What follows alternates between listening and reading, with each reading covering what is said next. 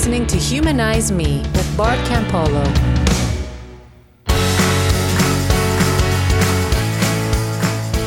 Hey everybody, welcome back. I am glad you're here.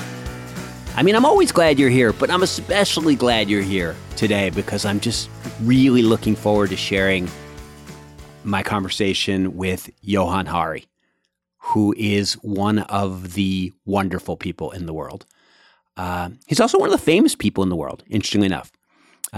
It's funny, I mentioned to Roman, my son, that I was having him. He said, "Whoa, you got another one of those, five-star Sam Harris guests." It's interesting. I've been listening to this podcast called Dead Eyes, which is this very funny, interesting podcast, really clever. If you're looking for a sort of an entertaining podcast, it's so good. And it's basically the quest of an actor who was fired by Tom Hanks from the miniseries Band of Brothers. After he auditioned, he got the part, and later he got called by his agent and said, they don't want you anymore because Tom Hanks says you have dead eyes.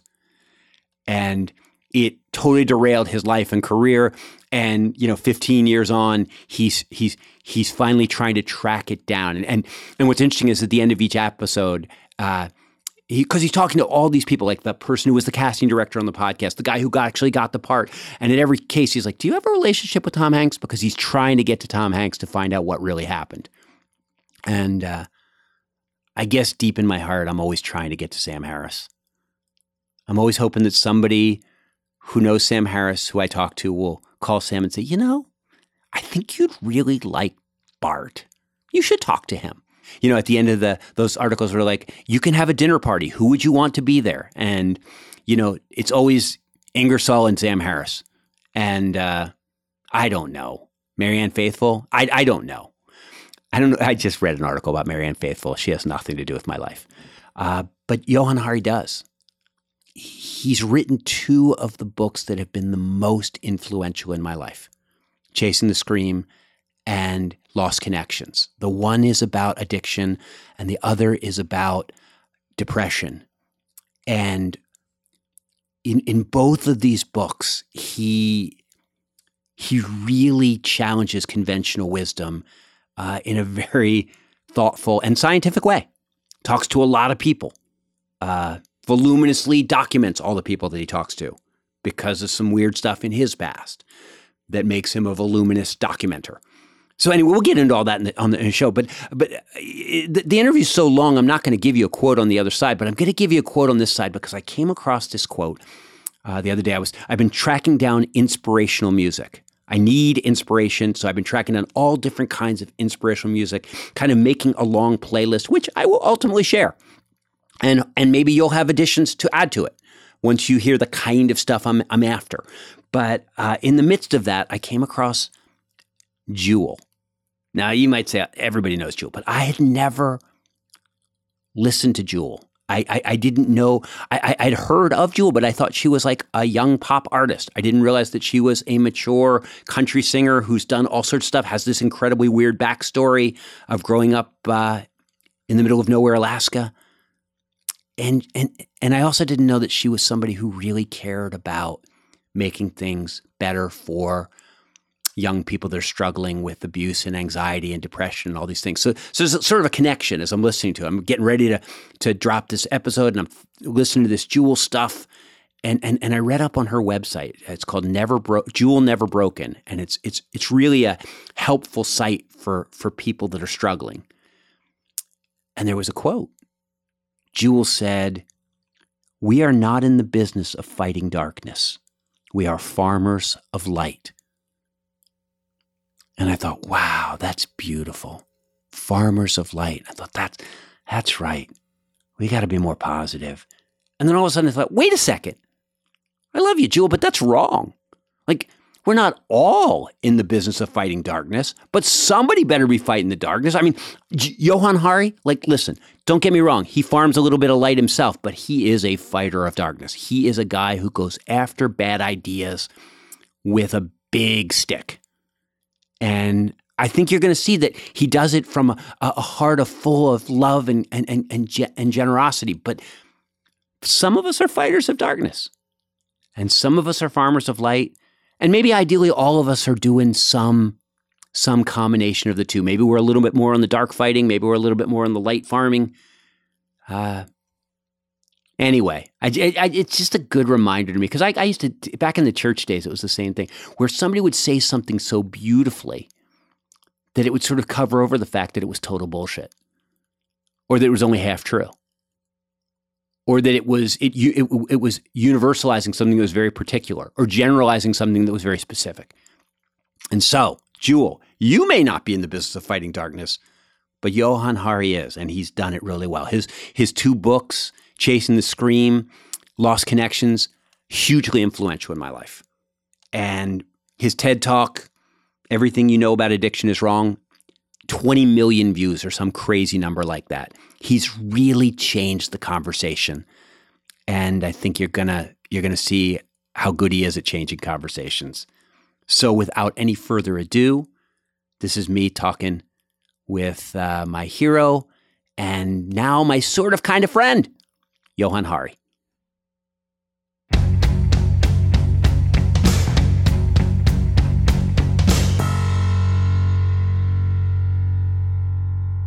So here's a funny thing. Like, I don't usually interview people. I usually just talk to them.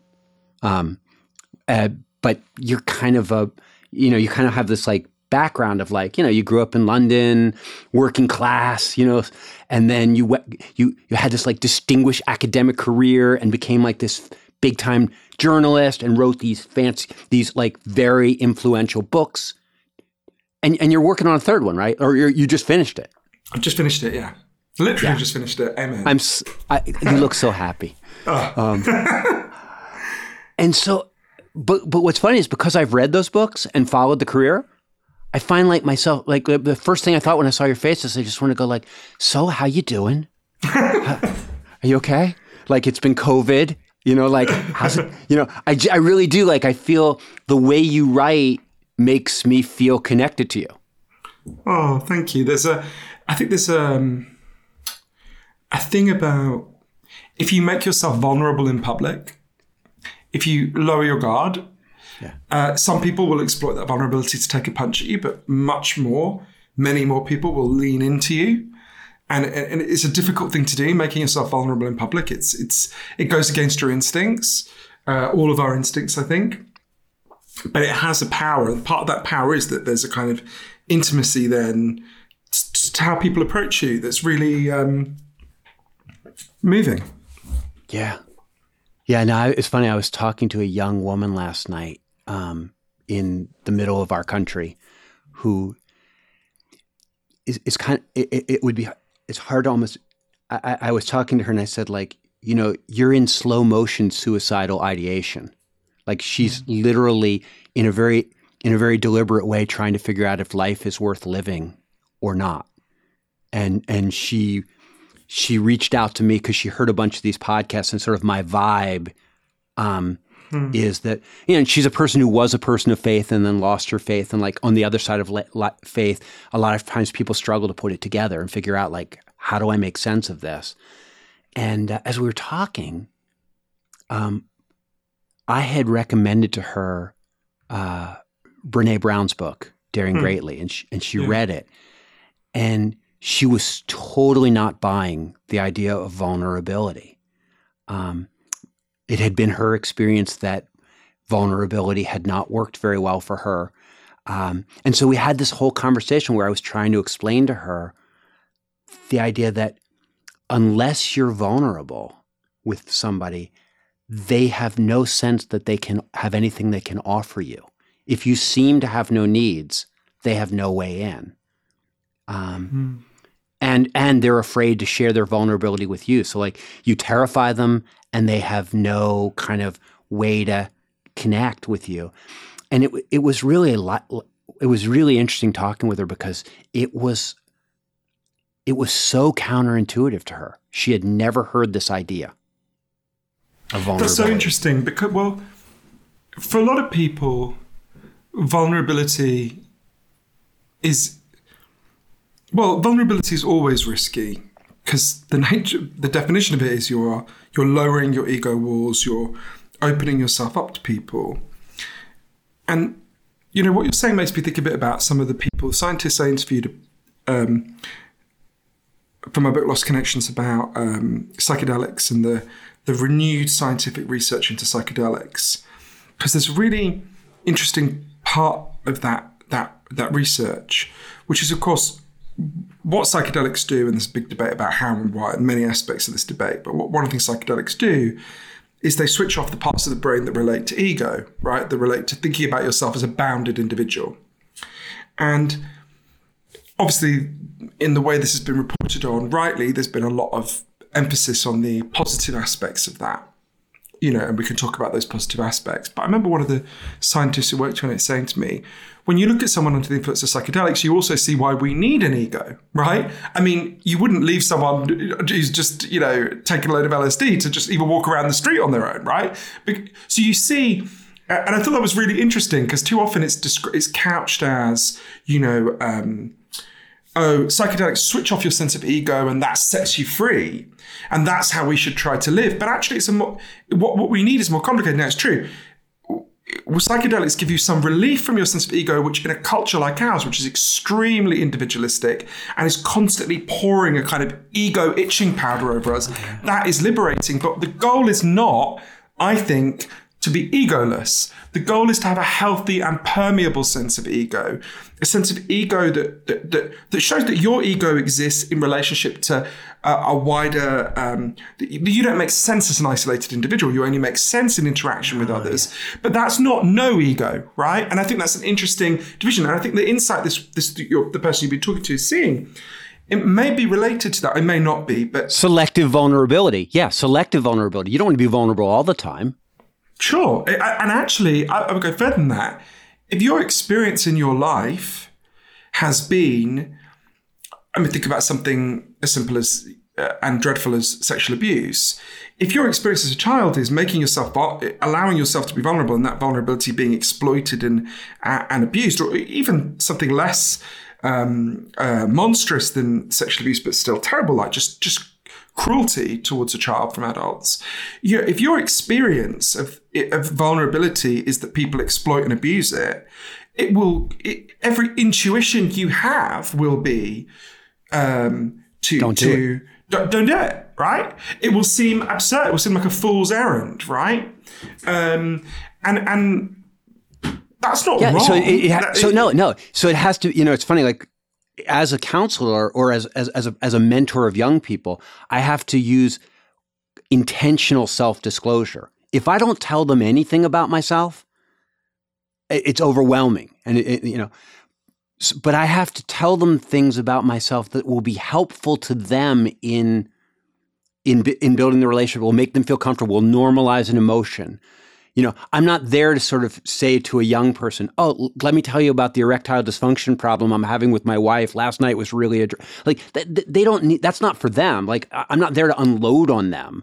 I'm there, but there's a point at which intentional self-disclosure, intentional vulnerability is really important. And I think it's essentially because as you say that, you really making me think about. I think it might help to think about this. Is a group of people I've been following for I think about 5 years now. And for something I'm going to write eventually, at some point I'm going to write a book about how and why people change. I'm really interested in this question. And there's a group, you may have read about them, lots of people will have heard about them. They're a wonderful group of people. So in, I forget the year, but you'll remember that California, prior to the Supreme Court judgment on this question, California had a referendum on whether to legalize gay marriage.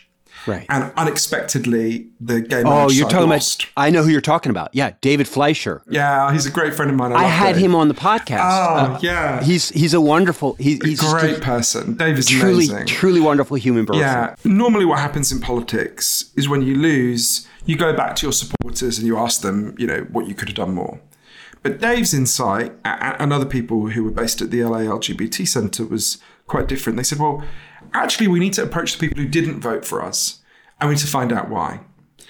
And the process of doing that, they then evolved a technique that's now been studied in great detail. So initially, they just turned up people's doorsteps and said, some variant of hi, we're gay. How did you vote in the gay marriage referendum? And people said I voted if people said I voted for gay marriage, marriage equality, they just said, great, thank you, bye.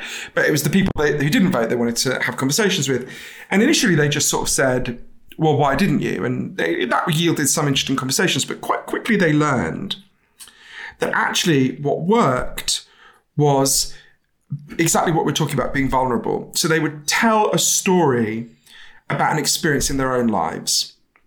And they would ask, have you ever had an experience like that in your life, right?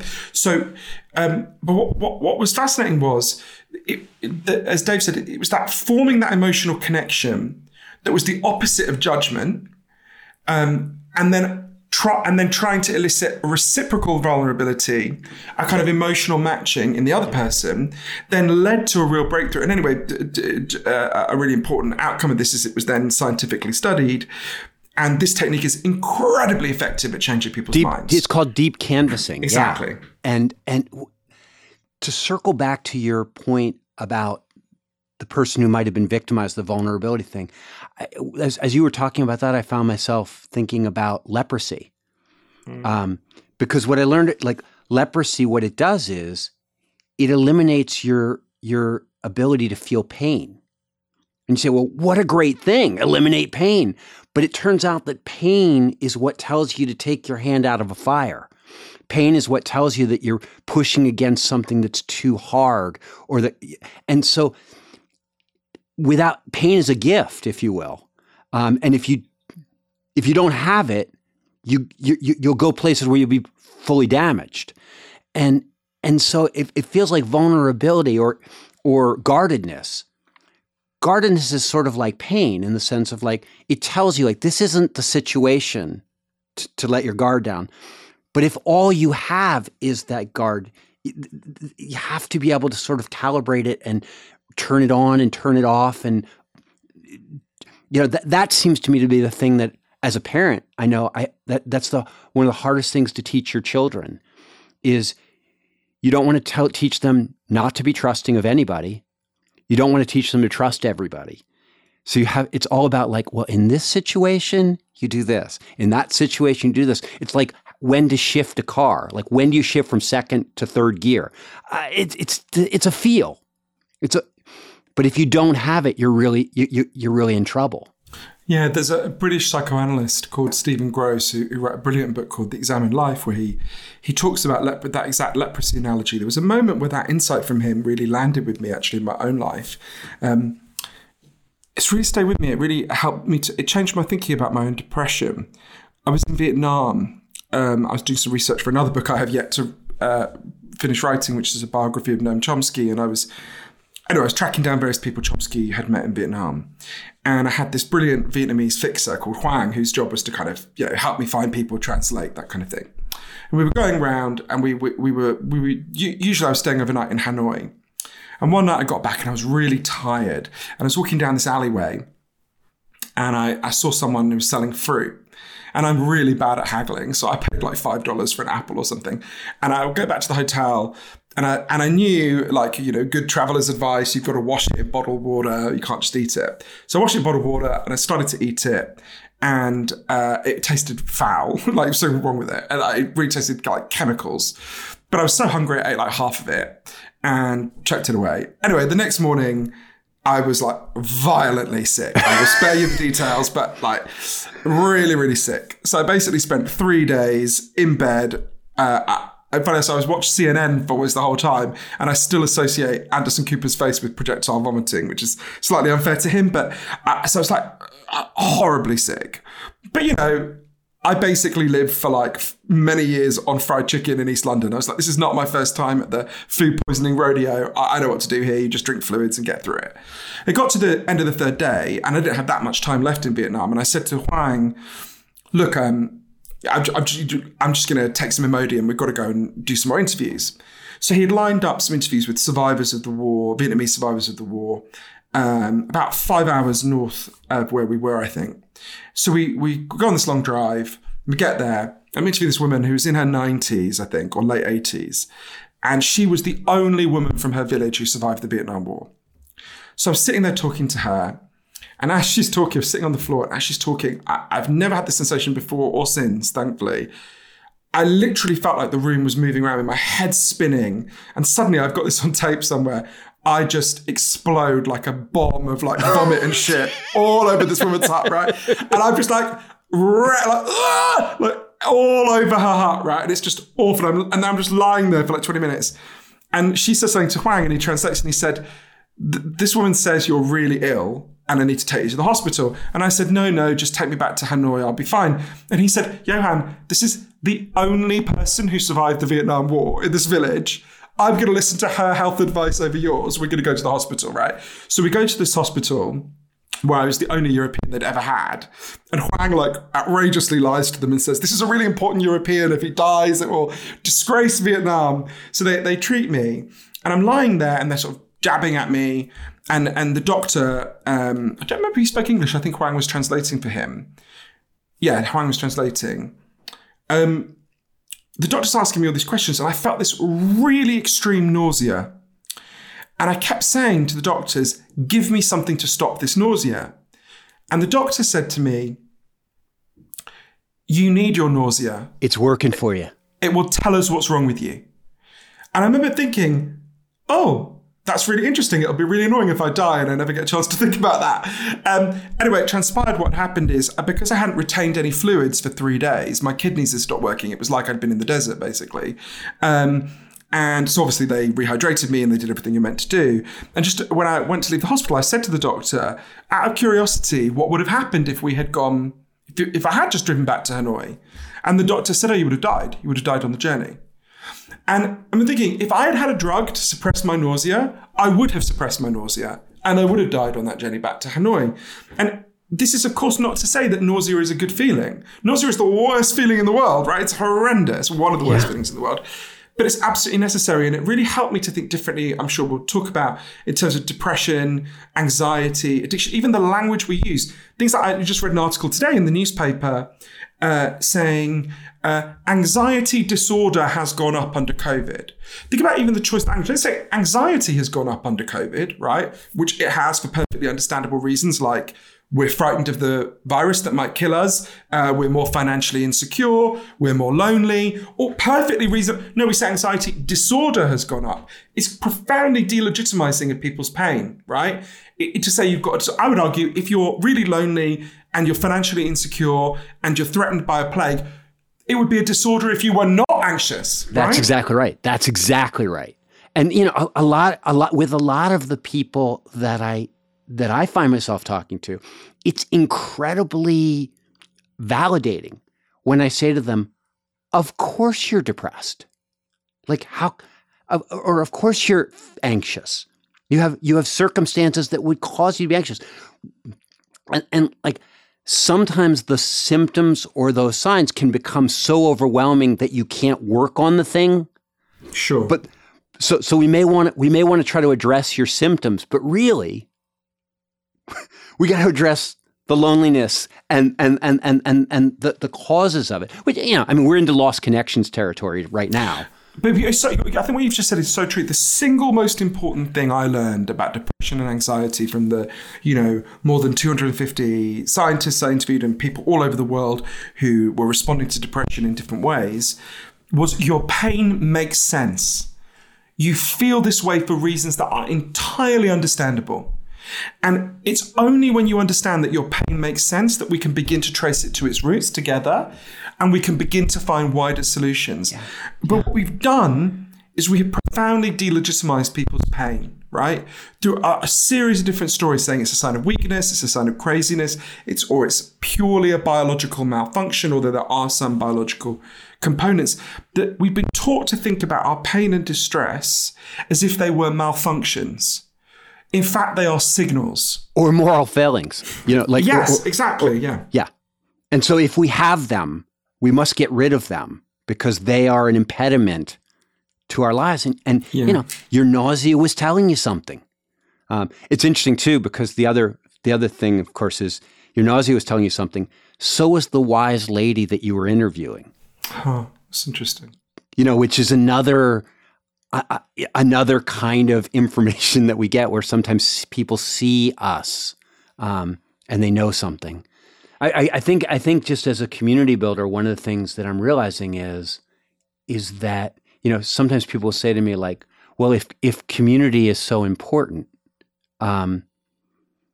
you make it sound like people can live in it. I said, yeah, like without it, you would think that if we're really social animals hardwired in these ways, that then given our present society and the amount of isolation that we feel and the technological barriers between us, that you'd have a bunch of people walking around like anxious and depressed.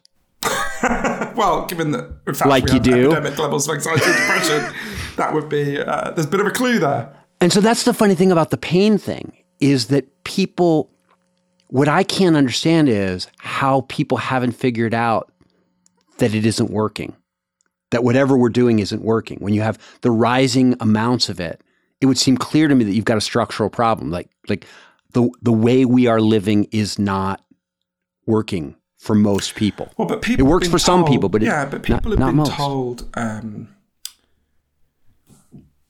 People have been told really oversimplified stories about why they feel distressed, and they've internalized those stories.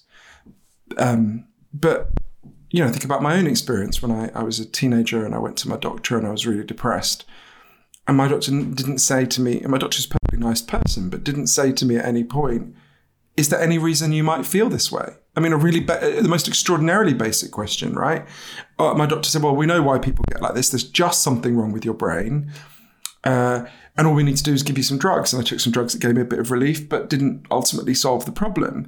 But that hunger for a different way of thinking about this is just so close to the surface. Everyone knows they have natural physical needs.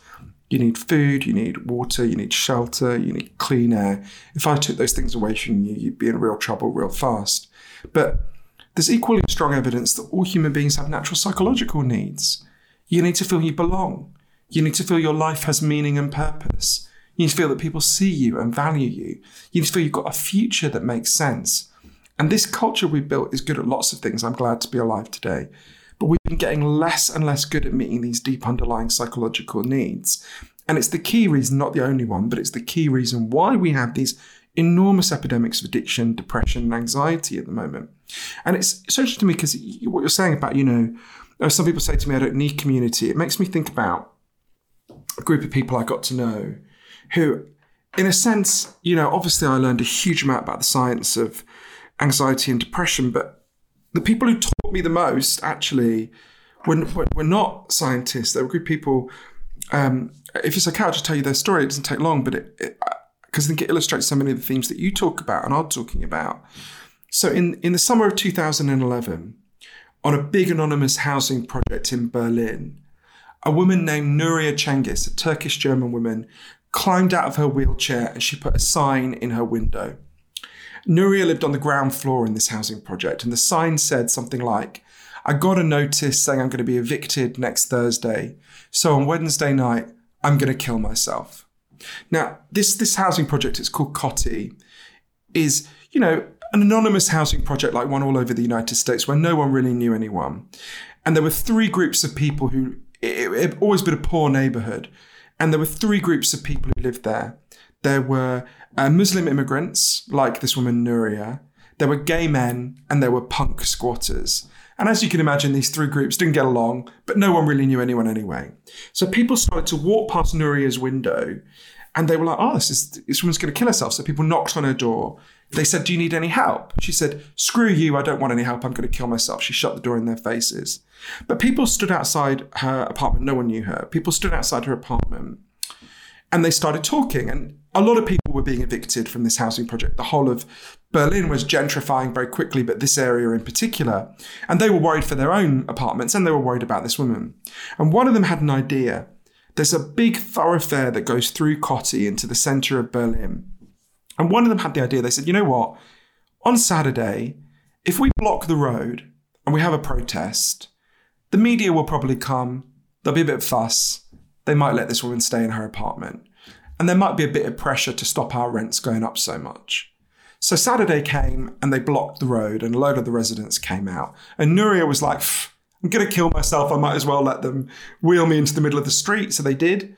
And Nuria gives these interviews to the media. It becomes a bit of a news story in Berlin that day.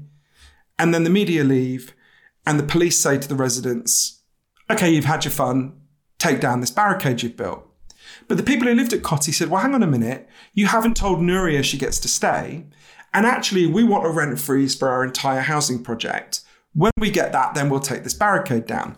But of course they knew the minute they walked away, the police would just tear it down. So one of my favourite people at Cottey, a woman named Tanya Gartner. Tanya is a very funny person. She's one of the punk squatters, and she wears these tiny little mini skirts, even in Berlin winters. She's quite hardcore. Tanya had this idea. In her apartment, she had a klaxon, which are those things that make loud noises at soccer matches. She went and got it. She said, okay, everyone, here's what we're going to do. We're going to draw up a timetable to man this barricade 24 hours a day until we get what we want. There's going to be at least 2 people manning the barricade the whole time. If the police come to take down the barricade before we've got what we want, let off the klaxon and we'll all come down from our apartments and stop them. So people started signing up to man the barricade. People who had never met and would never have met. So a very unlikely pairing. So Tanya, in her tiny little mini skirt, was paired with Nuria, who's a very religious Muslim in a full hijab. And they got, if I remember right, they got the Thursday night shift. And they sat there and they were like, we have got nothing to talk about. This is super awkward. Who could be more unlike each other than us? And the first few nights they didn't talk.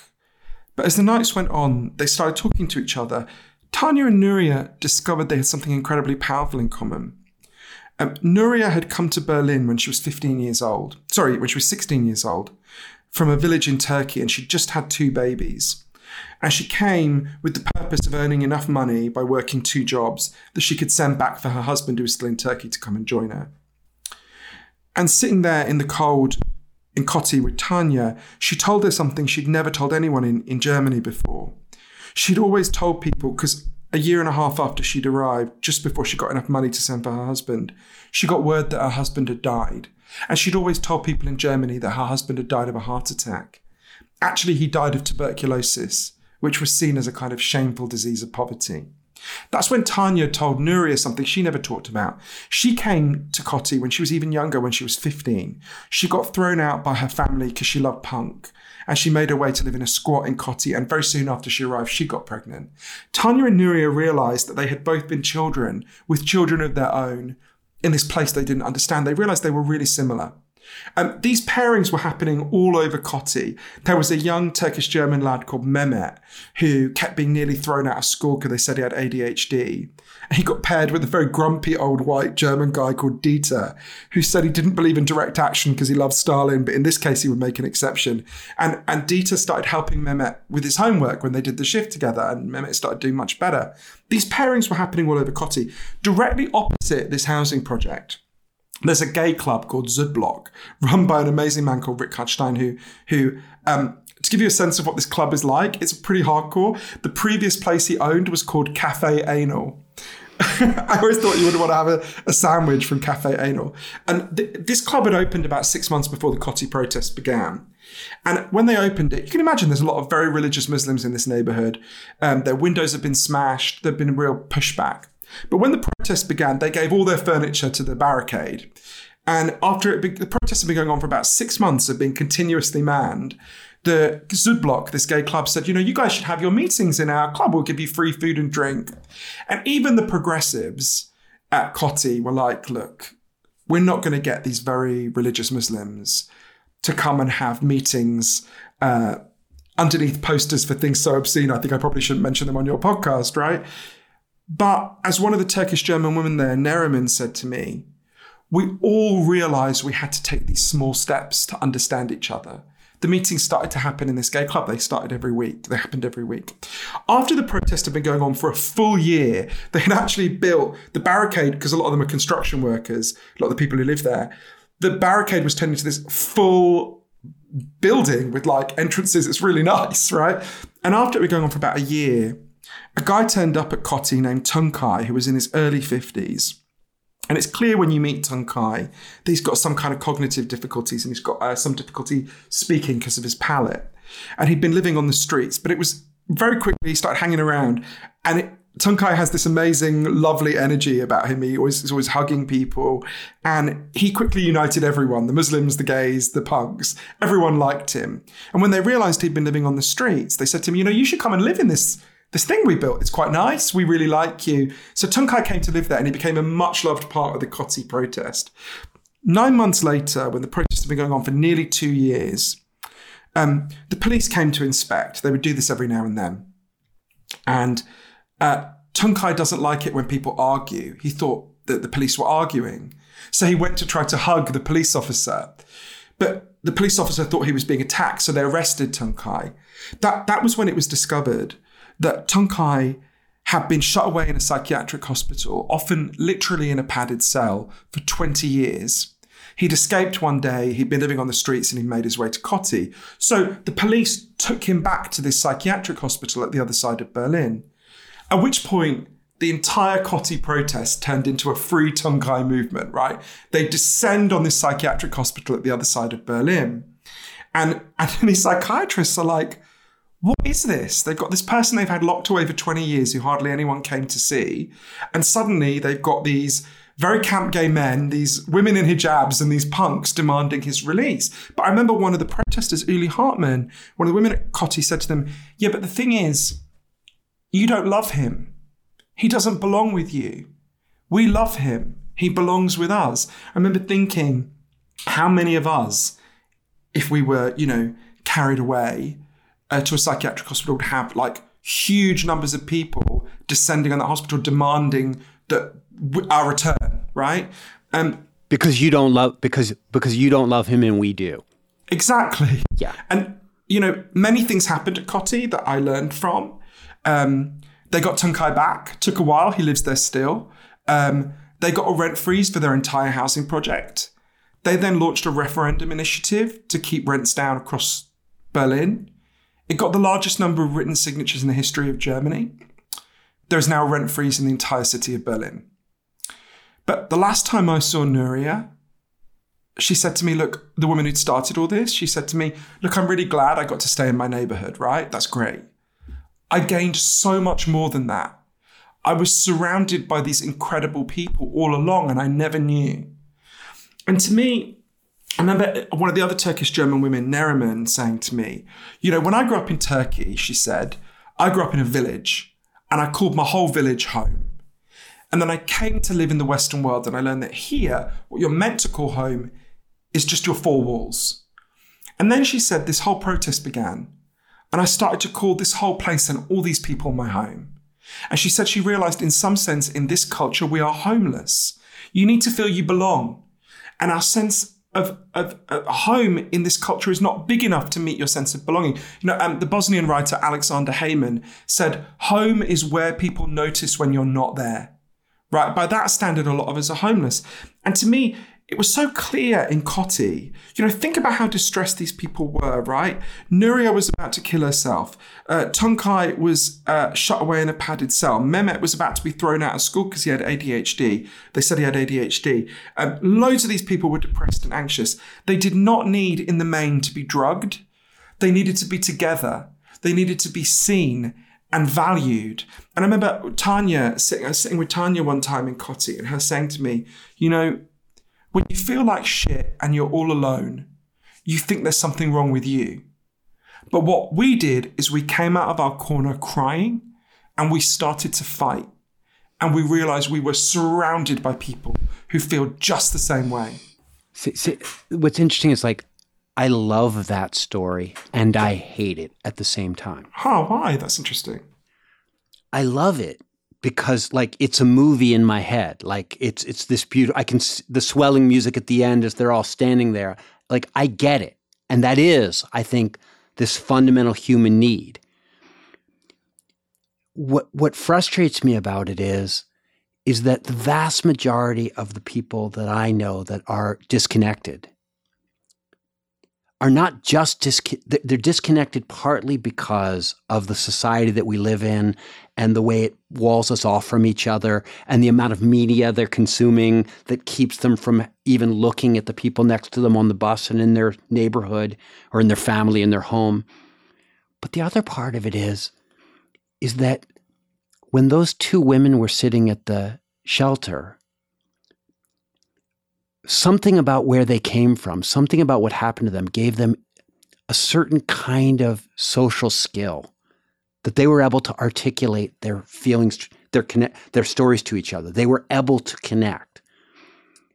And I mean, like that was my frustration with the whole second half of Lost Connections, was like every story was beautiful and extraordinary. There was some leadership that was shown. There was somebody that cobbled together a situation that enabled people to connect, or that forced them to connect. And I just thought like, yeah, but what about this guy I know who's really inarticulate and whose family hasn't taught him any skills of asking another person a question, and he doesn't know how to listen. He doesn't know how to make eye contact the way you're doing right now, a nod. When I was work as a college chaplain, I would often have incredibly gifted students who I had to teach, like baby step by baby step, just how to have a conversation with another person and how to keep track of what the person had said so that the next time you saw them, you would ask about their mother, since they had told you a story about their mother. And they would be like, this is groundbreaking. This is amazing. No one has ever shown us this. And so what crushes me sometimes about these stories is that I, like when you say, oh, the guy at this club, he's an amazing person. And you go, Katya turned out to Nerya turned out to be like this, strong-minded woman. And I think, there are a lot of situations where there's not those catalytic people. And I find myself thinking like, how do we teach those basic connection skills to people? Because I know people that I could put in the same situation and they would show up at that woman's door and they wouldn't get, and they wouldn't make the connection. Do you know what I'm saying? Yeah, like, I think I've thought a lot about this point. I think it's really important. I think like one of the problems of being a journalist is that you end up talking to people who know how to talk.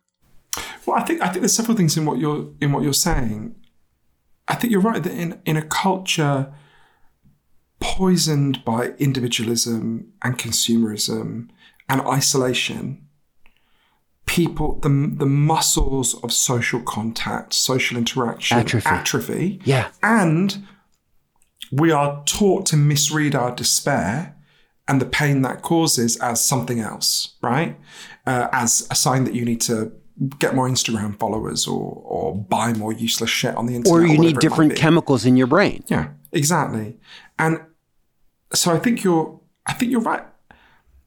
I think there's several things in that. So you're right that these distortions go deep into the bone marrow of the culture that we've built. But we're going to come back to something about Coty in a minute. But what I would say is in a paradoxical way, and I don't say this lightly because I know that it's an insight that can only be built on terrible suffering and pain. The scale of the crisis is in one sense encouraging, because what it does, how would I put it? Where the despair is so deep and so widespread, it becomes harder for it to be pathologized at an individual level. Think about the opioid crisis. More people have died in the opioid crisis since the year 2000 than currently live in the whole of Miami-Dade, right? So imagine tomorrow every man, woman and child in Miami-Dade dies. That still wouldn't be the death toll from the opioid crisis. That is overwhelmingly about deaths of despair, as Professor Ann Case and Professor Angus Dayton have shown. Opioid deaths are highest where suicide not by opioid is highest, where antidepressant prescription is highest, where all sorts of other indicators of despair, in fact, where support for President Trump was highest, which I think is an important point and worth reflecting on in a non-judgmental way. So you're talking about huge amounts of despair in the society. That's just one indicator. There are many indicators. 1 in 3 middle-aged women is currently taking a chemical antidepressant, and even more are depressed who are not taking them. Yeah, no, the scale is almost universal. Like it's mass, and COVID now it is actually fully universal. Yes. So I think what that tells us is that is not about individual biological malfunctions in people's brains, although there are some real biological contributions that we can talk about and that I write about in Lost Connections. It's not about individual failures of social skills. I know that you're not saying it is either, but it's not about individual failures of social skills. It's something very deep that's gone wrong in the culture. And I think that helps us to see that, when I think... Johan, I'm actually almost at the point where I think there might be a universal failure of social skills. That I think there might be something where, like a language that gets lost, and obviously not universal. But what I'm saying is like, I see so many people who do not know how to make and form and maintain a friendship because their parents did not model that, and because the social media landscape in which they're in actually works against that. That it is to me it almost feels universal. So there's a model, as you know, that I write about in Lost Connections that I think helps us to overcome this. And I think one of the ways we know that people can develop social skills is actually not by, I think this is actually true of most learning. Most learning is not by being didactically taught something. Someone stands over you and tells you something, an insight, right? Most learning is through practice. And there's a really good model, I think, that has been shown to deal with this underlying concern you have, which I think is absolutely on the money, which is, so I actually interviewed one of the pioneers of it, is one of the heroes of my book. So I'll just very briefly tell his story, because so you should have him on the podcast as well. He's a great man. So Sam Everington was a general practitioner, a doctor in East London, and Sam was really uncomfortable because, like me, he's not opposed to chemical antidepressants, but he was getting loads of people come to him with depression and anxiety, huge and in growing numbers, and he was basically the only lever he'd been given as a doctor was to give people drugs. And he could see that did take the edge off for some people, which is often worth doing. But he could see a couple of things. Firstly, for a lot of them, they were still depressed. And secondly, they were depressed for perfectly understandable reasons, like they were really lonely. So one day, Sam decided to pioneer a different approach. Actually began quite small.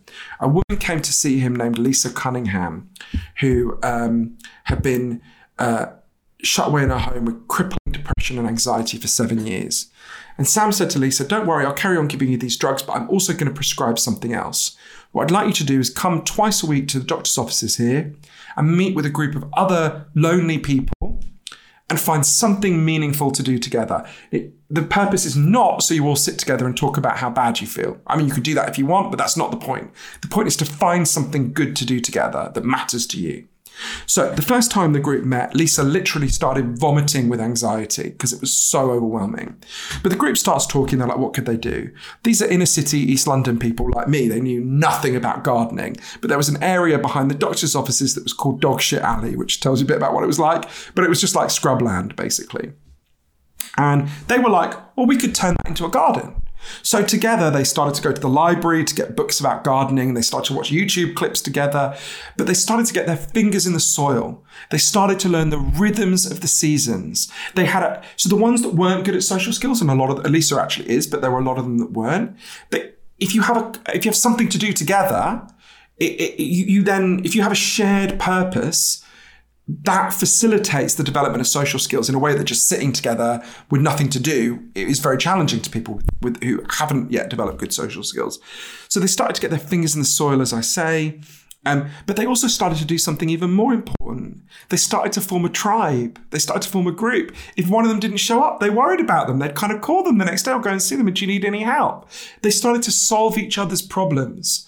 The way Lisa put it to me, as the garden began to bloom, we began to bloom. Now, this approach is called social prescribing. It's where doctors prescribe for people to take part in groups. It's spreading all over Europe. There's a study in Norway of a very similar program, found it was more than twice as effective as chemical antidepressants, right?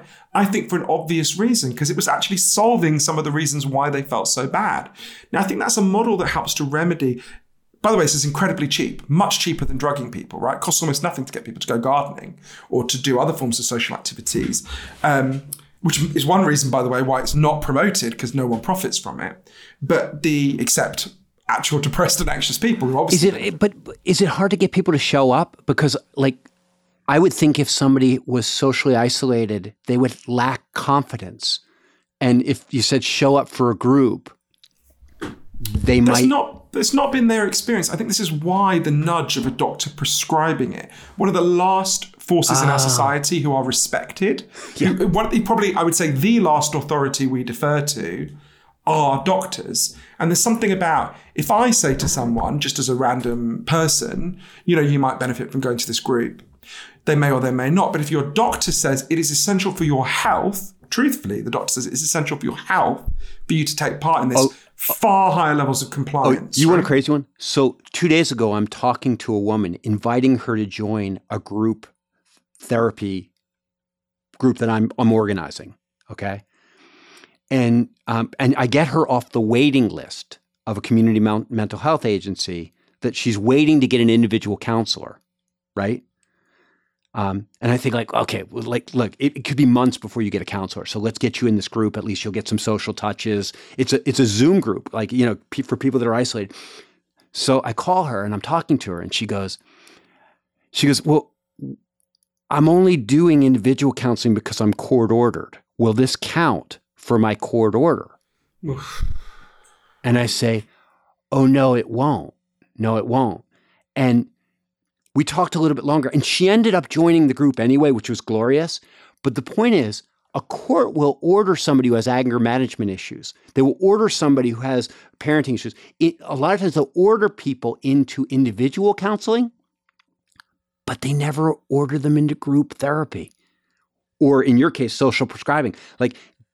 It's so interesting to me, they're sort of like the courts look at people as individuals and they go this individual is malfunctioning, or this individual is antisocial. So let's deal with him as an individual. And you go why is he probably antisocial? Because he doesn't have any meaningful social connections. Maybe you should court order him into a group.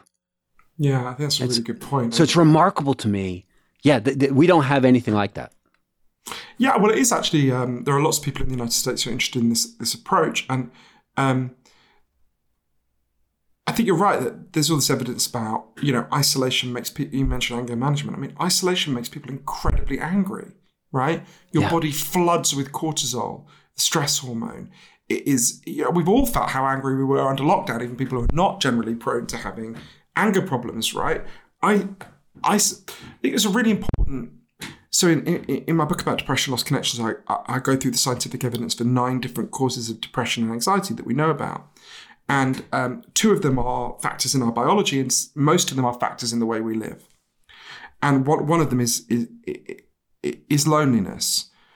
And it's been kind of heartbreaking and fascinating to see,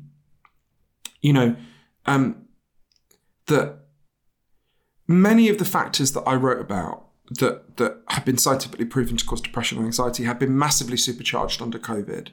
Oh, and gosh. Lo and behold, anxiety and depression have massively gone up, right?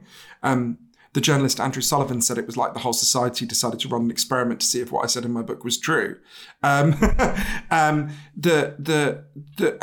that's really important to me because the pain that we've experienced under COVID can teach us something really important. Let's think about, one of the ones we just talked about, loneliness, right? So I think pretty much everyone would agree. I think it'd be a very odd person who didn't agree that loneliness has massively increased. And that is a key factor, not the only one, but a key factor why anxiety and depression have massively gone up, right, under COVID. But that should help us to understand the fact that loneliness was massively rising way before COVID, right? And it was one of the reasons why I'm 42 years old and every year I've been alive, depression and anxiety have gone up in the United States and in Britain, right? So you think about just what the polling was like before COVID and the research. So there's a study that asks Americans, how many close friends do you have that you could turn to in a crisis? And when they started doing it years ago, the most common answer was 5. Today, the most common answer, not the average, but the most common answer is none. right? 41% of Americans agree with the statement, nobody knows me well. What is life like? We are a social species. I remember Professor John Cacioppo, who was the leading expert on loneliness in the world, saying to me once, why are we here? Why do we exist? You, me, everyone listening to this podcast. Why are we alive? One key reason is that our ancestors on the savannas of Africa were really good at one thing. They weren't bigger than a lot of the animals they took down. They weren't faster than the animals they took down a lot of the time, but they were much better at banding together into groups and cooperating.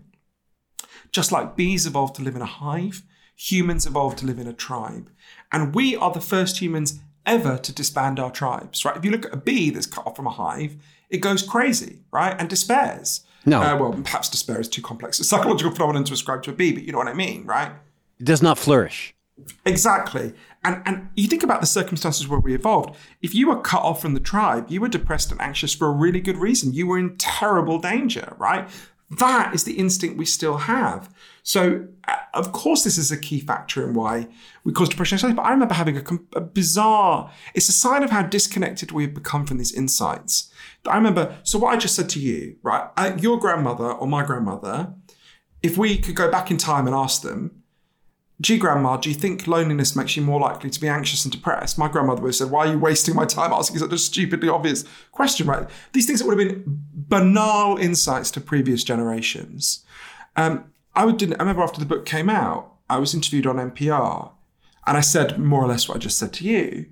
And the interviewer said to me, well, this is a very controversial argument.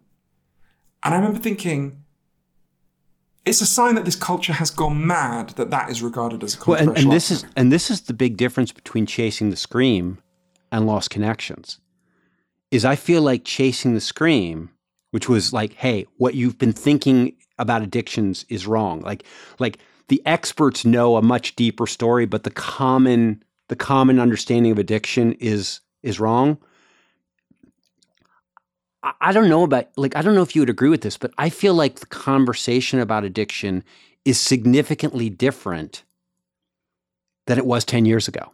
Oh, it's huge. The transformation has been huge. Yeah, I feel like, and I mean, I think, you can probably go like, I had something to do with that. I'm not the only voice, but like, I feel like there's a small part of a really big movement. Yeah. Lots of amazing people all over the United States and the world who've been pushing back on this. Yeah. But I mean, wouldn't you say that? Like, you go like, yeah, the conversation's different. And the opioid thing, in some sense, maybe has opened that conversation. But I feel like people understand much more that addiction has much more to do with the wider scope of a person's life than it does just with this kind of bizarre medical model that people had. So I don't think the same thing is true at all about isolation and about depression and anxiety. I mean, I'm studying, I'm in a master's program in counseling right now to sort of become official at what I've always been doing. And I do not necessarily see this massive sea change that is happening around our understanding of why people are depressed. But, it's so weird, isn't it? Because there's this peculiar, weird gap. If we were to just randomly stop people in the street all over the United States, don't care whether it's, a very conservative part of Florida or a, super liberal part of the Bay Area, and we said to them, do you think loneliness makes you more likely to become depressed? Do you think financial insecurity makes you more likely to become depressed? Do you think being sexually abused makes you more likely to become depressed? I could go down the list, right? Everyone would say yes, right? At some level, we know everyone knows these things. It's not like I'm explaining rocket science to people. I'm giving people permission to know what they already know. But then you say to people, what causes depression? And very often they go, oh, it's some problem with your brain. And there are real brain problems for some people with depression. I can talk about that if you want. But it's one part of a much bigger picture, and what the changes in the brain interact with the changes in your life. So it's this curious thing where intuitively we know the truth. Right? Which is the complex truth that depression is a form of despair largely caused by things going wrong in the way we live, right? And there are some biological contributions for some people that can make it worse. We intuitively know that.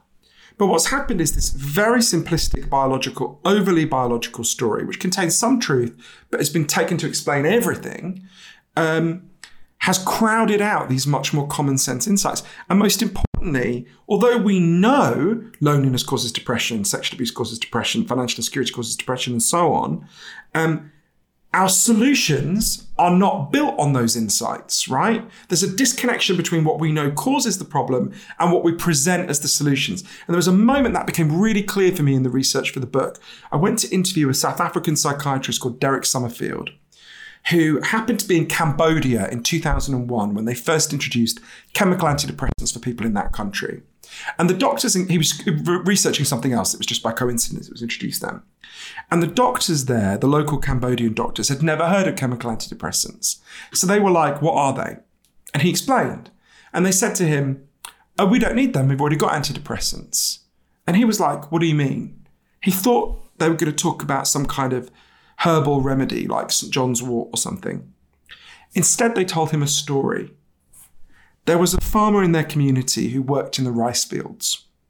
And one day he stood on a landmine and he got his leg blown off. So they gave him an artificial leg and some rehab. And after a while, he went back to work in the rice fields. But apparently it's extremely painful to work underwater when you've got an artificial leg. And I'm guessing it's pretty traumatic to go back and work in the fields where you got blown up. The guy started to cry a lot. Eventually he was crying all day and then he just refused to get out of bed. He developed what we would call classic depression. This is when the Cambodian doctors said, oh, well, that's when we gave him an antidepressant. And Derek, Dr. Summerfield said, well, what was it? They explained that they went and sat with him. They listened to him. They realised that his pain made sense. In fact, you only had to hear the guy's story for a few minutes to realise why he was depressed. One of the people in the village figured, if we bought this guy a cow, he could become a dairy farmer. He wouldn't have to go into these fields. He wouldn't be in this position that was screwing him up so much. So the doctors helped to get him a cow. Within a couple of weeks, his crying stopped. Within a month, his depression was gone. It never came back. The Cambodian doctors said to Dr. Summerfield, so you see, doctor, that cow, that was an antidepressant. That's what you mean, right? Now, if you've been raised to think about depression the way we have the last 30 years, that sounds like a joke. I went to my doctor for an antidepressant. She gave me a cow, right? But what those Cambodian doctors knew intuitively is what actually the leading medical bodies in the world, like the World Health Organization, have been trying to explain for years. If you're depressed, if you're anxious, you're not weak, you're not crazy, you're not a machine with broken parts, you're a human being with unmet needs. And what you need is practical help to get those deeper needs met. See, and this is the pernicious thing right now is I know that's true. And what's scary to me as I watch young people growing up around me is that what they need and what they want are massively different. That they want to be entertained. They want video games. They want, the video game is so much more compelling, and the mastery so much more instantaneous, and the world so much more immersive, that in any given moment they would rather be in that world than this one. And yet, the sum total of spending time there hurts them. The sum total. I totally get the point you're making. I put it slightly differently because I think what I would say is if you think about an individual who thinks they want to just be playing video games all the time, for example, I know people like that. I think we have to ask at what level do they want that? So at some level, they want to be playing video games all the time. Another level, they don't feel good when they're playing video games all the time. They may get some, the psychiatrist Edward Hallowell said, we've replaced connection with stimulation, which I think is what you're getting at. Yeah. But to me, this is part of there's several deeper ways I think we need to think about that. The phenomenon you're identifying is exactly right. One level is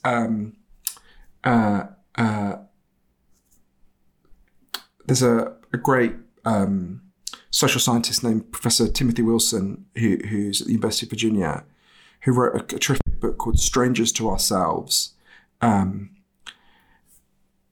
which is all about how we don't understand ourselves. Human beings, any human being has a very limited understanding of why we do any of the things we do, right? And he's done amazing, he's had a fantastic career just compiling just incredible scientific evidence that you think you know why you do something, but actually you don't. And we can talk about that if you want. So I think it's partly, the thing you're describing is not an anomaly in human history or human nature. Actually, none of us understand very well why we do anything. So these people who say, I want to be playing video games all the time, or I want to be, whatever, gambling all the time, or looking at porn all the time, or whatever. At some level, you want to do that. And it may be that you haven't been given any better options in your life, and the environment has not provided you with anything better. And if the alternative is, absolutely deadening work where you have no control and you feel humiliated, well, I would want to play video games all the time. Or just the instant gratification. The one thing provides an instant gratification, and the other thing requires time to work. Even your story of the village or of the protest, it didn't happen. A person didn't feel connected or home on the first day or on the second day. It takes time for those kind of relationships to develop, and there are other things that will give you an instant bump. Sure, they'll give you an instant bump. But we'll give you, the ancient Greeks had this distinct, I know you know this better than I do, but the ancient Greeks had several words for happiness. And one word they had for happiness was hedonia, which relates to hedonism in modern English. And, hedonism is a great, hedonia is an important part of happiness. It's the feeling you get, when you're dancing at a party. It's the feeling, it's the feeling you get when you play a great video game. I personally don't play video games, but the feeling you would get if you play a great video game, or, it's that kind of partying happiness, right? Yeah. Which is an important part of happiness. But for the ancient Greeks, that was one part of a much more nuanced and textured understanding of happiness. So another word for what we call happiness, which is eudaimonia. And eudaimonia is very different to hedonic happiness. Eudaimonia is when you feel that you've done something satisfying and meaningful, right? Now, you think about something as absolutely essential to the human race as raising children, right? There's not a lot of hedonia in raising children. Sometimes you have a great laugh with your child, but most of it is drudgery, and tedium, but it has a huge amount of eudaimonia. You love your child and you know that it's meaningful and important to craft this small human into a good human, right? So... this reminds me of Martin Seligman, the founder of positive psychology. He wrote a book on happiness and then realized that was too shallow a word. And his second book was called Flourish. And he said, hey, there are 5 things that people that flourish have. And one of them is positive emotions, hedonia. But the other one was, meaning, like meaningful relationships. One of them was mastery, like the idea that you're getting good at something. So it was this, and he said, if it was just about positive emotions, nobody would have children. Yes. But it's about connection, and connection's really important too. And so, so you get this larger sense, and I think you and I would be totally agreed on that part of it. The question I'm trying to figure out is, have you discovered anything, either in your personal life or in your research, that there's a way, and maybe it was you that told this story, or maybe I heard it somewhere else, of these Aboriginal people that were very healthy in their lives, living this Aboriginal life. And then some of them moved into Australian cities and they started eating Australian diets. And they got fat and very unhealthy and high blood pressure and stuff. And they found that if they went out and lived and walked around and lived in the old Aboriginal way, that was a very healthy lifestyle for them. But they didn't want that. The TV and the Twinkies were too alluring for them. And so the question is, do we have any way... Have you seen any way where we've been able to convince people to step away from the instant hedonia? Yes, but I would just say it's important to understand Aboriginal Australians, because I think it's an interesting way of thinking about it. So Do you know the story I'm talking about? Yeah, but it's not something I've studied, but I think it's worth bearing in mind the context of that. Aboriginal Australians were driven off of their land. They were murdered. They were subjected to a genocide. Their whole way of living was destroyed. Their children was taken from them. They were deeply traumatized, beaten down, and driven into despair. And then they preferred to sit in front of the television. So I don't think it's like it would be wrong to present it as if they had this great life, but they chose this heinous, destructive life. And a point well taken. The actual people that he was talking about were people that had been living very happily in this. Well, no, that can't be right, because there were no Australian Aboriginal people who were not subjected to genocide. And they all had their children taken from them. That makes perfect sense now that you say it that way. All right, but I understand on a purely physiological level, what he was saying is that there was a hunter-gatherer lifestyle that was better for people's hearts and bodies. And it's, and that when they would, and maybe it was part of some kind of study, or maybe it was for some experiment, but when the Aboriginal people went back to living in a more traditional fashion, their physical health got better. But then they were just like you and me. Like I go, like when I put away my cell phone for a week and go, like when I take kids on a retreat and there's no TVs and we take away the cell phones and teenagers spend a weekend just interacting, playing games, going on walks. They go like, this was the best weekend of my life. This was great. And I go, it was so great not to have phones and TVs. I feel so free. And you go back and you go, so you're not going to use your phones anymore and you're not going to watch TV. And they're like, no, we're going to go right back to it. It's very hard to do that which we know works for us. So I think you're raising a lot of really important things, and I think that there are many frameworks through which we have to think about the phenomenon you're describing. One of them, I think, is what I would call junk values. So, we all know that junk food has taken over our diets and made us physically sick. And as you can see from our chins, I'm not alien to that. But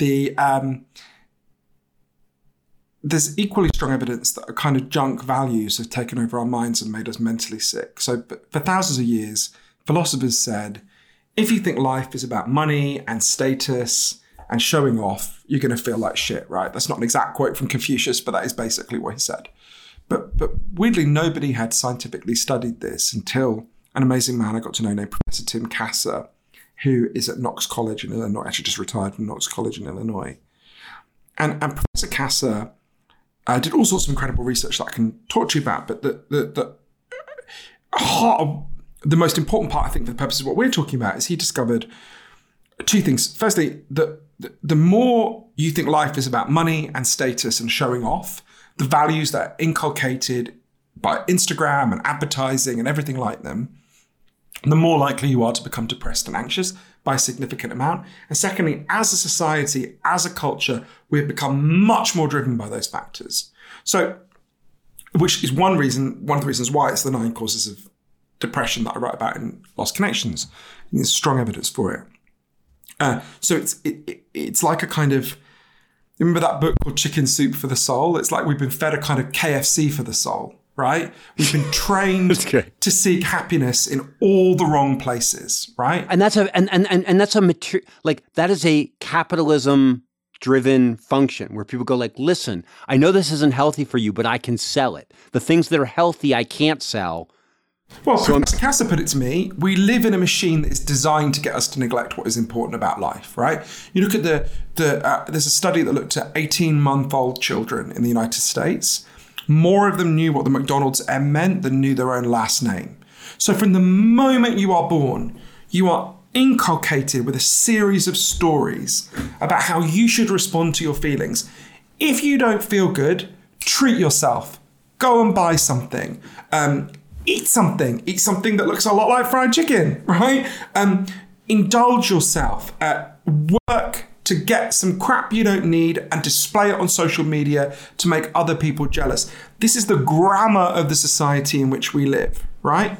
That is the deep grammar of the society in which we live. They are the deepest stories we have about ourselves. So what did your guy figure out? So lots of things. There's got to be a social response and an individual response. So, for example, I went to Sao Paulo in Brazil. They banned advertising. All outdoor advertising was banned, right? There are all sorts of things that Professor Kasser showed as the advertising goes up as a proportion of GDP, teenage anxiety goes up, right? So there's a huge amount we can do to just regulate and ban whole kinds of advertising and regulate very toughly. In London, for example, where I'm from, there was a advertising campaign, I think it was 4 years ago. It just said, "Are you Beachbody ready?"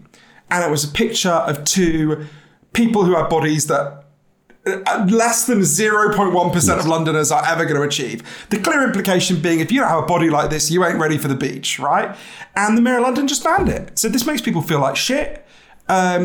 It's cruel. And it started a whole wave. These things were, there was a whole wave of people vandalizing before it was banned. People vandalizing these ads. And it just said that, I thought it was quite funny. People just were spraying on it, advertising shits in your head, which I thought was a brilliant phrase, right? And so at a social level, we can just ban a lot of this poisoning. You know, we don't have to allow it. We don't allow people to, we don't allow leaded petrol or leaded paint because it damages you physically and mentally. We shouldn't allow the psychological equivalents of them, right? I'm a free speech absolutist, but the commercial speech is different to the speech of ordinary citizens, right? Not in this country. Well, Citizens United. We don't allow. Well, I think we should pack the Supreme Court and overthrow Citizens United. But corporations are not people, contrary to the finding of the Supreme Court. And but there are forms of commercial speech that even within Citizens United are regulated, like tobacco companies are not allowed to do. Right. Joe Camel advertising to kids. We need to extend that commonsensical sense of there are messages that are not helpful. Exactly. So there's social responses, and that's just one of many social responses that we can get these toxic messages. I mean, the fact that schools play adverts to children, right, because they get funded by these companies is just outrageous. There's all sorts of ways we can do that. There's a group called, I think it's called Campaign for an Advertising-Free Childhood. If people want to get involved in this, and they should look up Professor Kasser, and obviously I write about him in the book as well. So that's at a social level. At an individual level, Professor Kasser was involved in a really interesting experiment that I think people should try to do in their own lives, anyone listening. So this guy called Nathan Dungan, who I interviewed, who teamed up with Professor Kasser. So Nathan is a financial advisor in Minneapolis, and he advises people on household budgets, how you can budget better. And one day Nathan got called by a school in Minneapolis, and they said, "Look, we've got a problem. Could you come in and help us?" And the problem was that these kids were getting obsessed with getting things like the latest Nike sneakers, the latest iPhone, and they were really freaking out if they didn't get it. It was kind of middle-class area. It wasn't a poor school, but it wasn't a rich school either. And the parents were getting really stressed out because they just couldn't afford this shit. And so the school said to Nathan, "Will you come in and just talk to the kids about budgeting? Just explain household budgets." So we came in, and Nathan very quickly realized these kids did not give a shit about household budgets, right? Yeah. They were like, "We want the iPhone," right? So he realized there's something deeper going on here. So that's when he teamed up with Professor Kasser, and they did this experiment. And basically what they set up was kind of Alcoholics Anonymous for consumerism and for these junk values. So what they did is they got teenagers and their parents to come in. I think it was once every couple of weeks for quite a long time, 6 months or something. And the first session, they just said to everyone, "We just want you to make a list of everything you've got to have." And they didn't give them any guidance on what that meant. And of course, everyone says first, well, you need food, you need shelter, whatever. But quite quickly, people were putting, both the parents and the teenagers were putting in things that no sane person would say you've got to have, right? You don't Cable have TV. To have. Yes. Exactly. You don't have to have the latest iPhone. You don't have to have whatever handbag they named or whatever fancy car or whatever. And then they said to them, just discuss how you would feel different if you got this thing. How would you feel different if you got these Nike sneakers? And what was fascinating was, very rarely did people talk about whatever the ostensible purpose of that thing was. So, for example, no one said, or virtually nobody said, "Well, I want these Nike sneakers because I'm a basketball player and I'll be able to jump higher," right? No one said, I want to have this handbag because it's a really good handbag that stores all this stuff. It would really hold all my stuff. Exactly, so well. Right? No one said that, right? What people said was, it didn't take long before people said, "Well, people would envy me," or I would belong to the group. And just getting people to say that out loud, you don't need to nudge them much further. People go, why do I feel that? Where did that idea come from? Right? So just getting people to articulate the logic of their junk values in itself leads them to question it. And then the next bit was, for me, even more important. Well, and what's interesting, wait, can I interrupt you? Sure, of course, yeah. I'm sorry. I'm like, what's interesting about that is, if a person wants a sense of belonging or a sense of social status, I'm not even worried about that. I would almost want to intervene and say, is there a more effective way of belonging to a group? Like, for instance, what if you listened to other people's problems? They would find you to be indispensable. Is there a better way to be enviable and go like, what if you cultivated a garden or did something? What if you learned, if you could recite a poem? What if you learned to sing a song? Like, there are other ways to be enviable than consumer goods. Exactly, but we live. You're absolutely right, and this is partly what they discovered next. So I'll come to in a second. But go. I'm sorry. No. You're totally right. It's a really important point because we live on a consumerist autopilot, right? From the moment we are born, we are bombarded with these messages all the time, right? And of course, at some level, we know it's not true. Again, if we stop people in the street and said to them, "When you lie on your deathbed, do you think you're going to think about all the shoes you bought and all the likes you got on Instagram? Or do you think you're going to think about moments of love and meaning and connection in your lives, right?" Or more importantly, when your friend is on his deathbed, will you be thinking, "God, that guy had great sneakers. That's why I liked him so much. He was great on Snapchat," right? It's not how we're going to think. So it comes back to that weird thing about the gap between what we know and what we do, right? And of course, that gap is these systems that pollute and poison our minds. So you think about the next stage of what they did in this experiment was once they got people to deconstruct their junk values, they would say to them, what could you just write about and discuss among yourselves moments in your life when you have actually had a sense of meaning and purpose? And people would name different things. Some people it would be playing the guitar. Some people it was writing. That's what it'd be for me. Some people it was, helping another person they knew. A whole range of things. And they said to people, well, how could you build more of your life around pursuing those meaningful values and less of your life around these junk values where you're following a script written for you by advertising? And then they would just check in. Every couple of weeks they come to the meetings. They just raise awareness and see if self-awareness had any impact. Well, a combination of awareness and starting that conversation. We don't really have these conversations in our culture. Right. Very rarely do we have conversations where we go, what moments did you find meaningful in your life? How could you do that more, right? And what they found was just having these conversations, coming back 2 weeks later going, you know what? I remembered that I felt meaningful playing the guitar.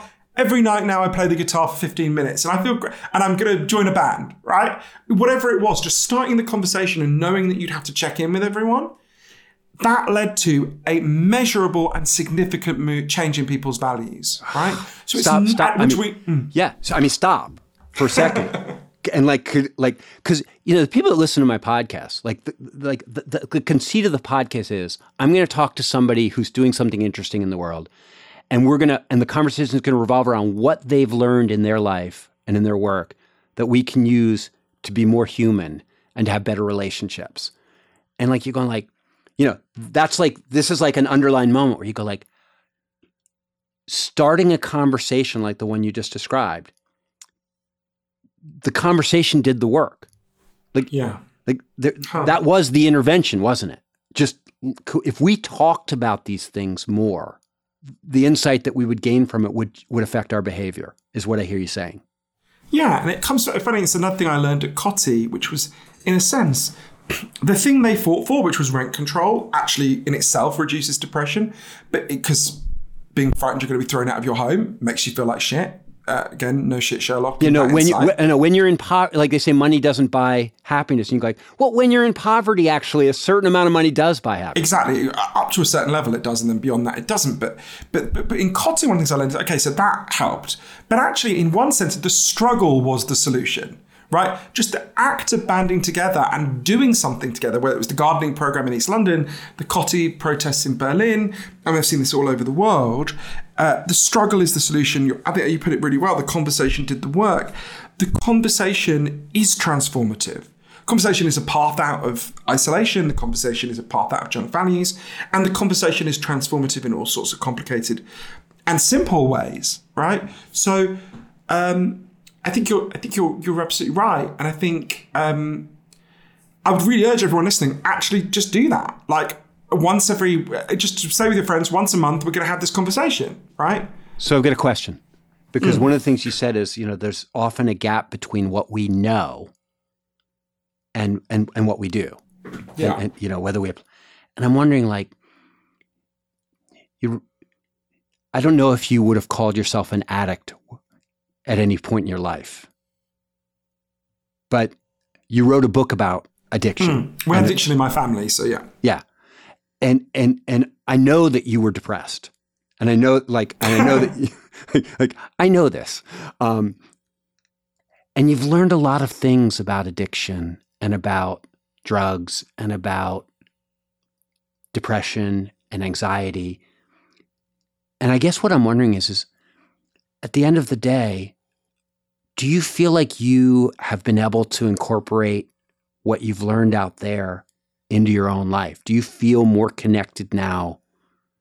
Do you feel more able to kind of navigate in the world than you used to? Yeah, I always try to, whenever I'm asked this, I always try to caveat it in several ways. So the first is, I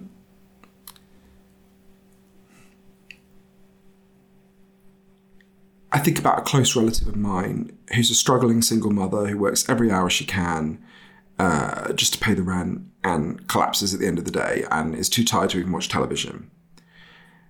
And I'm conscious that I was able to change my life because of a lot of privileges I had. I wrote a book that sold well, and so I had a bigger margin to change my life. And I think it can be kind of a bit cruel to kind of go, yeah, I changed my life, and you can too, dear reader.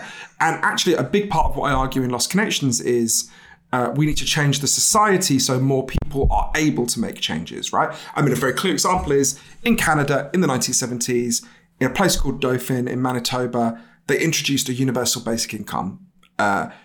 Small experiment, just gave everyone, or a very large number of people, a guaranteed little income, just said, you don't have to do anything for it, we just want you to have a good life. And many things happened, but there was a massive fall in all mental health problems. But mental health problems that were so severe, people had to be shut away in psychiatric hospitals, massively fell, right? So I would start by saying, caveat it in that, yes, I was able to make changes, but that's because I was privileged, and we should spread that privilege. We should around privilege society. more people, yes. Exactly. Well, we should privilege everyone with some margin to change their lives, and a lot of people don't have that margin. Yeah, I made a lot of changes, and I acted on a lot of the insights that I was taught by the people that I met. One was a kind of shift in junk values. I was never someone who was motivated by kind of consumerism in the sense of like wanting objects. I was actually nominated for an award as the worst dressed gay man in Britain. That's a sign of how little I care about that stuff. But I did care about status in the sense of things like, and of course I still do to some degree, but I've really tried to countervail this part of myself. Status in the sense of like, I don't know, social media following, showing off, public accolades, that kind of thing. But for me, actually, one of the biggest was something we've kind of alluded to but not talked about, which was a different thing, which was in relation to childhood trauma. And so there's a lot of evidence that childhood trauma, I actually think the way this is talked about has been also well-intentioned, but in some ways harmful. So there's been a much bigger discussion of childhood trauma in the last 30 years, which is a really positive advance. And an important scientific fact has been explained to people. And I interviewed the scientist who discovered this, and I'd love to talk about him because he's a great man. But which is that people who experience childhood trauma are much more likely to become depressed, anxious, and addicted later in life. which is a really important insight. But my worry is that what people hear from that is something that I think what I heard from it for a long time is something that is in fact not true, or is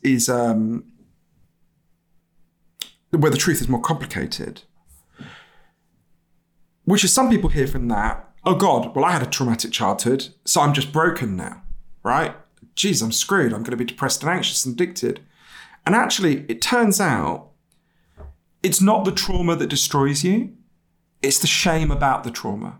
There's a guy called Professor Steve Coles at UCLA, who's a brilliant social scientist, who did a pioneering study of this. He looked at gay men. This is the height of the AIDS crisis. And it turned out closeted gay men died on average 2 years earlier than openly gay men, even when they got healthcare at exactly the same time. Why would that be? It's because shame destroys you, right? Shame physically and psychologically destroys you. Yeah, and it isolates you. Profoundly isolates you. And there's lots of reasons why it destroys you. Isolation, self-perception, there's all sorts of factors. And people like Professor James Pennebaker, who's at Florida State University, have also done a lot of work on this.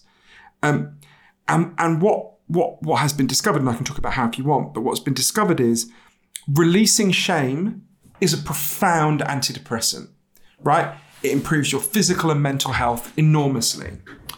And I realized the degree to which, so when I was a child, I experienced some very extreme abuse from an adult in my life. And I realized, so there's some kind of simple ways in which that played out in my adult life.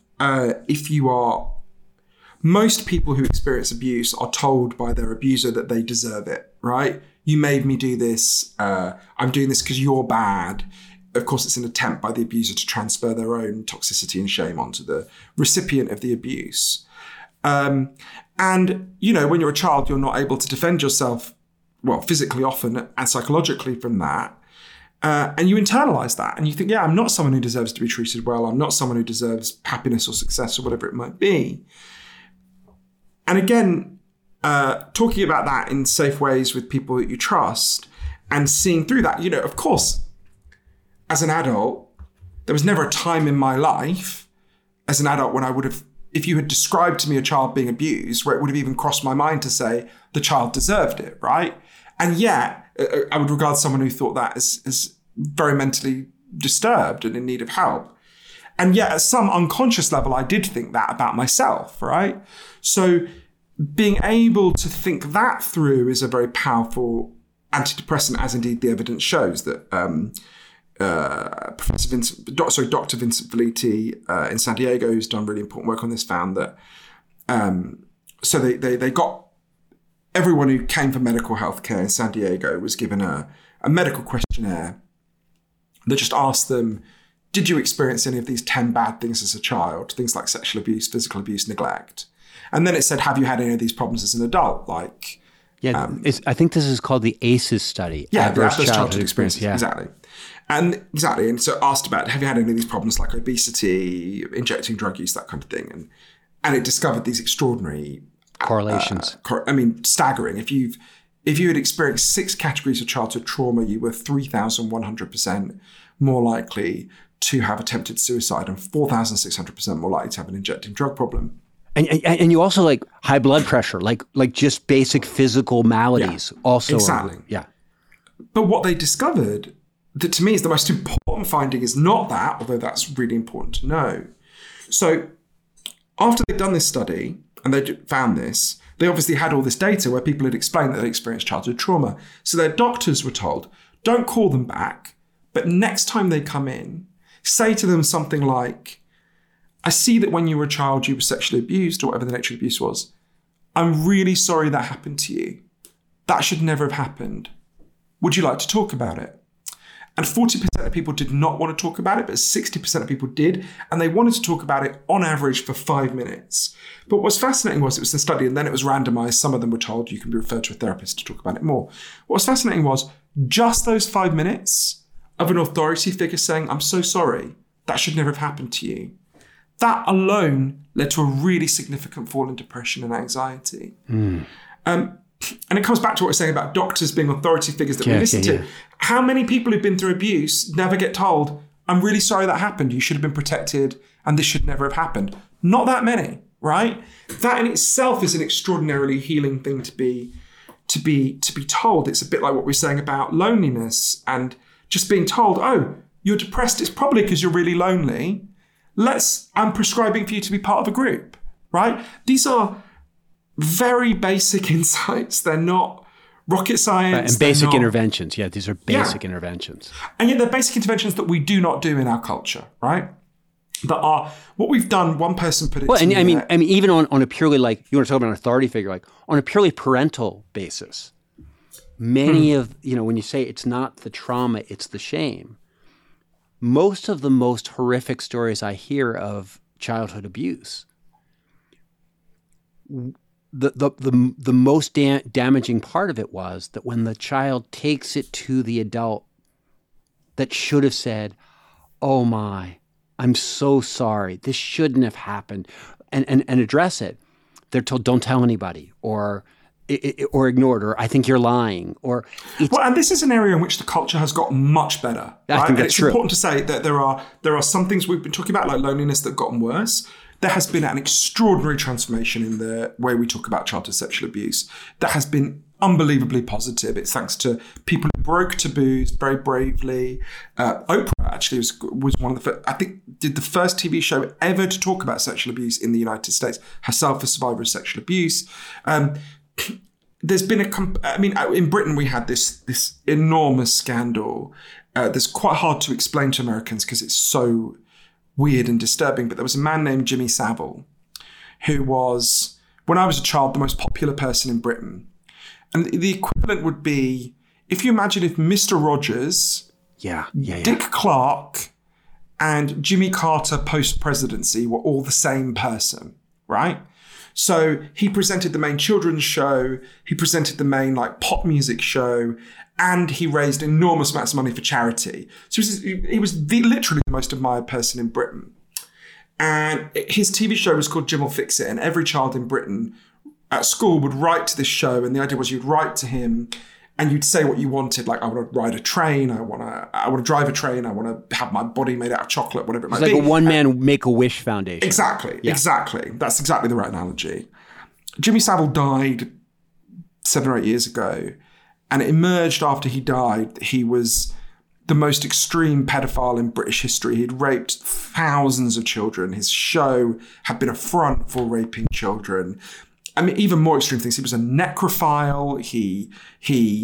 There's some evidence suggesting he raped his own mother's corpse. I mean, it's very hard to get you around. He's like a character from the Marquis de Sade. He's like the most insanely.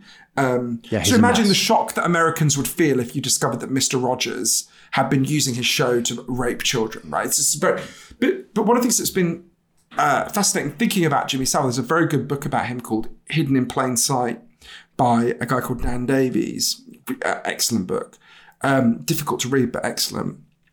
It's one of the things that happened. One of the reasons Jimmy Savile got away with what he did for so long is that there was a profound taboo about sexual abuse. And in fact, worse than that, there was this view that if children had been abused, they were kind of ruined. There's this kind of bizarre fetishization of virginity and this idea that if people knew a child had been ruined by being abused by a child, and obviously your listeners can't see this, but I'm putting ruined in inverted commas, obviously, because it's an insane way of thinking. Wait, I grew up evangelical Christian, so... Right. So I'm did you very hear familiar. these kind of things? I mean, in evangelical Christianity, if you had sex before you got married, you were damaged goods. And so imagine how much, just that very open, like they would say that in youth group to us, And so if you can imagine that you could be ruined by a consensual thing, can you imagine how much more a childhood sexual abuse thing? And so, in the church, it was a very, very hard thing for anybody to share about. That's so important because I was thinking about this. Funny enough, I was thinking about this the other day in relation to, Prince Harry and Meghan just did this big interview with Oprah. And I was thinking about when Diana, Harry's mother, got married to Prince Charles in, I don't like using these titles because I think the British monarchy is absolutely ridiculous phenomenon, but when that's the book you wrote that nobody ever talks about anymore. And it really enrages me that my taxes pay for this bullshit. But when Diana marries Charles, she's 19 years old, and there's this huge public debate: is she a virgin? And her uncle goes on television just before the wedding to reassure the British people that Diana is a virgin. Right? You think about how insane that is. That's in my lifetime. That's 1981. Right? That seems literally mad to us now. I cannot conceive that anyone asked Meghan if she was a virgin before she married Harry, right? And if they had, they would have been regarded as just a lunatic, right? So you think about the transformation that's happened in the culture, a very positive transformation. Obviously, in the case of Diana and Meghan, I'm not talking about sexual abuse, but there's been a profound change in, well, the taboo around childhood sexual abuse has ended. And so a kid's much less likely to share it with an adult and be shunted under the rug. It still happens. I think it would not happen. It would be very. It still happens. I think it would be so. I think what happened with Jimmy Savile wouldn't happen. What happened with Jimmy Savile is we now know it's not like he. I mean, actually, one of the things that Jimmy Savile did was kind of like the name of the book. He hid it in plain sight. Michael Jackson. Michael Jackson hid it in plain sight. Exactly. Michael Jackson's a very good analogy as well. I mean, if you watch Finding Neverland, that absolutely, have you seen it? Devastating. I know the guy brilliant director who made that as well. And you think about, I mean, it's amazing when you watch that now and you think, what did we think we were looking at when Michael Jackson would land in a country and the news announcer would go, here is Michael Jackson with his 10-year-old friend. And then people watch that interview by Martin Bashir, the British journalist, where we're seeing that Michael Jackson is boasting that he shares a bed with these prepubescent boys. Like, again, he's a very good analogy with Jimmy Savile. But he sang really well. I love Thriller. Oh, actually, I felt really... one of the weirdest... when I watched Finding Neverland, the documentary, I had two responses. One was, this is absolutely horrific. This is heartbreaking. These are really heroic people. I'm really glad they've spoken out. And the second was, I felt really guilty because I hadn't listened to any Michael Jackson in ages. Guiltily, I was like, oh, but they're really good songs. And so I was like, guiltily for the next 3 weeks, I was listening to Man in the Mirror on my on Spotify and thinking like, oh no, I shouldn't be, I mean, obviously you should be able to separate people's songs. I mean, Elvis was also sure. I mean, but there is, you say like, how do these people, like we're more prone to turn a blind eye when we really like somebody. Yeah. Well, what did we think we were looking? You think about how deep that taboo is. That these people were doing it right in front of us and we didn't want to see it, right? So that's a piece of incredible progress that's happened in the culture. One of many pieces of progress that have happened in the culture, right? And it's always important to stress both the good changes that happened as well as the negative changes. All right. So listen, I'm obviously like, can you tell you're talking to somebody who really cares about like community and connection and friends? No. That's the problem. I could we could go forever because I'm just, right now, this is just not right now for the last 40 years. My passion has been, I just see a lot of lonely people in the world and that loneliness leads to them being vulnerable to sexual abuse, or leads to them being vulnerable to drug addiction, or leads to them being vulnerable to suicide and depression. And so, for me, it's really all about trying to create connection and trying to equip people to form those connections.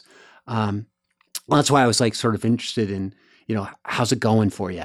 And I do find myself like hoping that there in London you have a circle of friends now. I've always had amazing friends. Even, when I was a child, I had amazing friends. I've always been incredibly lucky in that respect. I'm really glad to hear that. It matters a lot because I think that, it just matters a lot.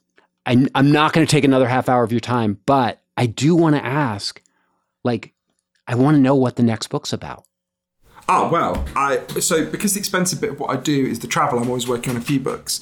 So the book I've just finished is about, which I'm not allowed to talk about more than just saying what it's about, but or publishers will tase me. But it's about why so many people are struggling to pay attention and focus and how we can solve that crisis. Okay. And the other two books I'm working on are a biography of Noam Chomsky, which I've been working on for ages with his corporation. And the other one is, I'm not meant to talk about at all, but it's about Las Vegas and something that is happening in Las Vegas. I'm not meant to say anything more than that. Well, because what's happening in Las Vegas, at least for the time being, has to stay there.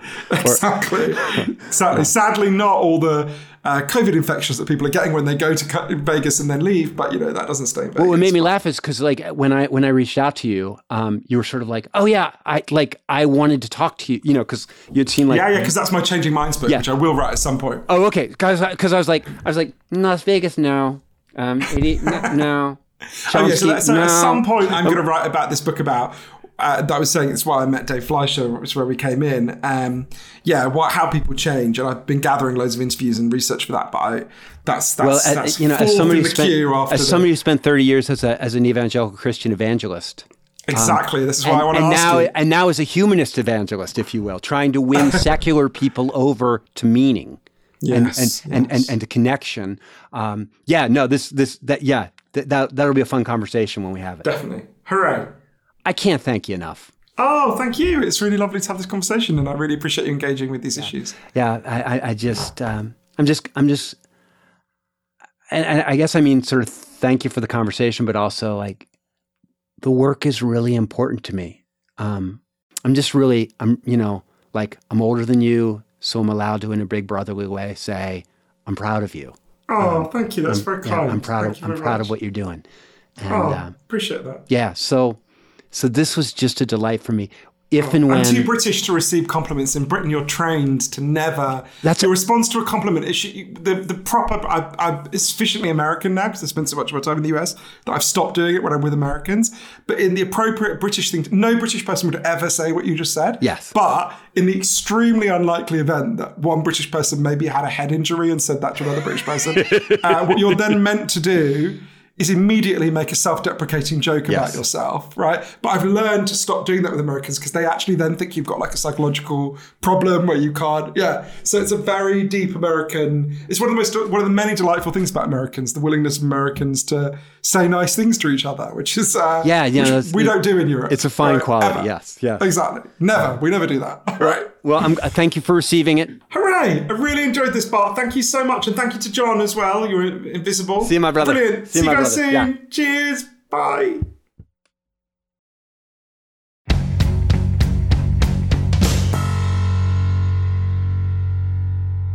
All right, that was it. That was me and Johann Hari talking for a long time. A long time. And a good time. And I hope you enjoyed it. And it's enough humanized me for one day. We'll see you next time. Yeah, we're all going to catch our breath. We're all going to take a nap, and then we'll be back. See you next time on Humanize Me.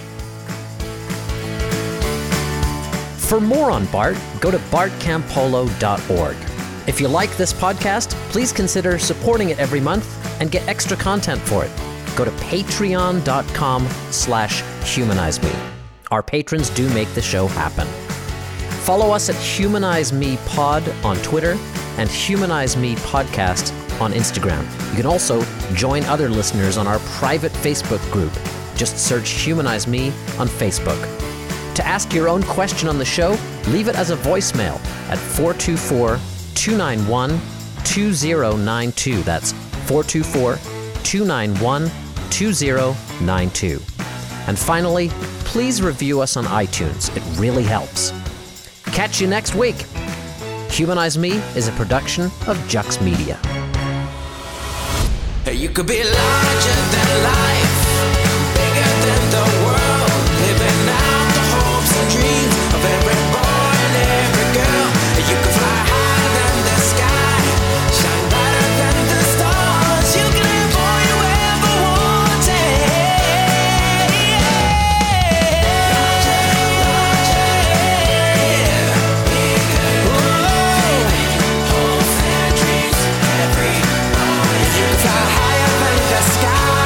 Shine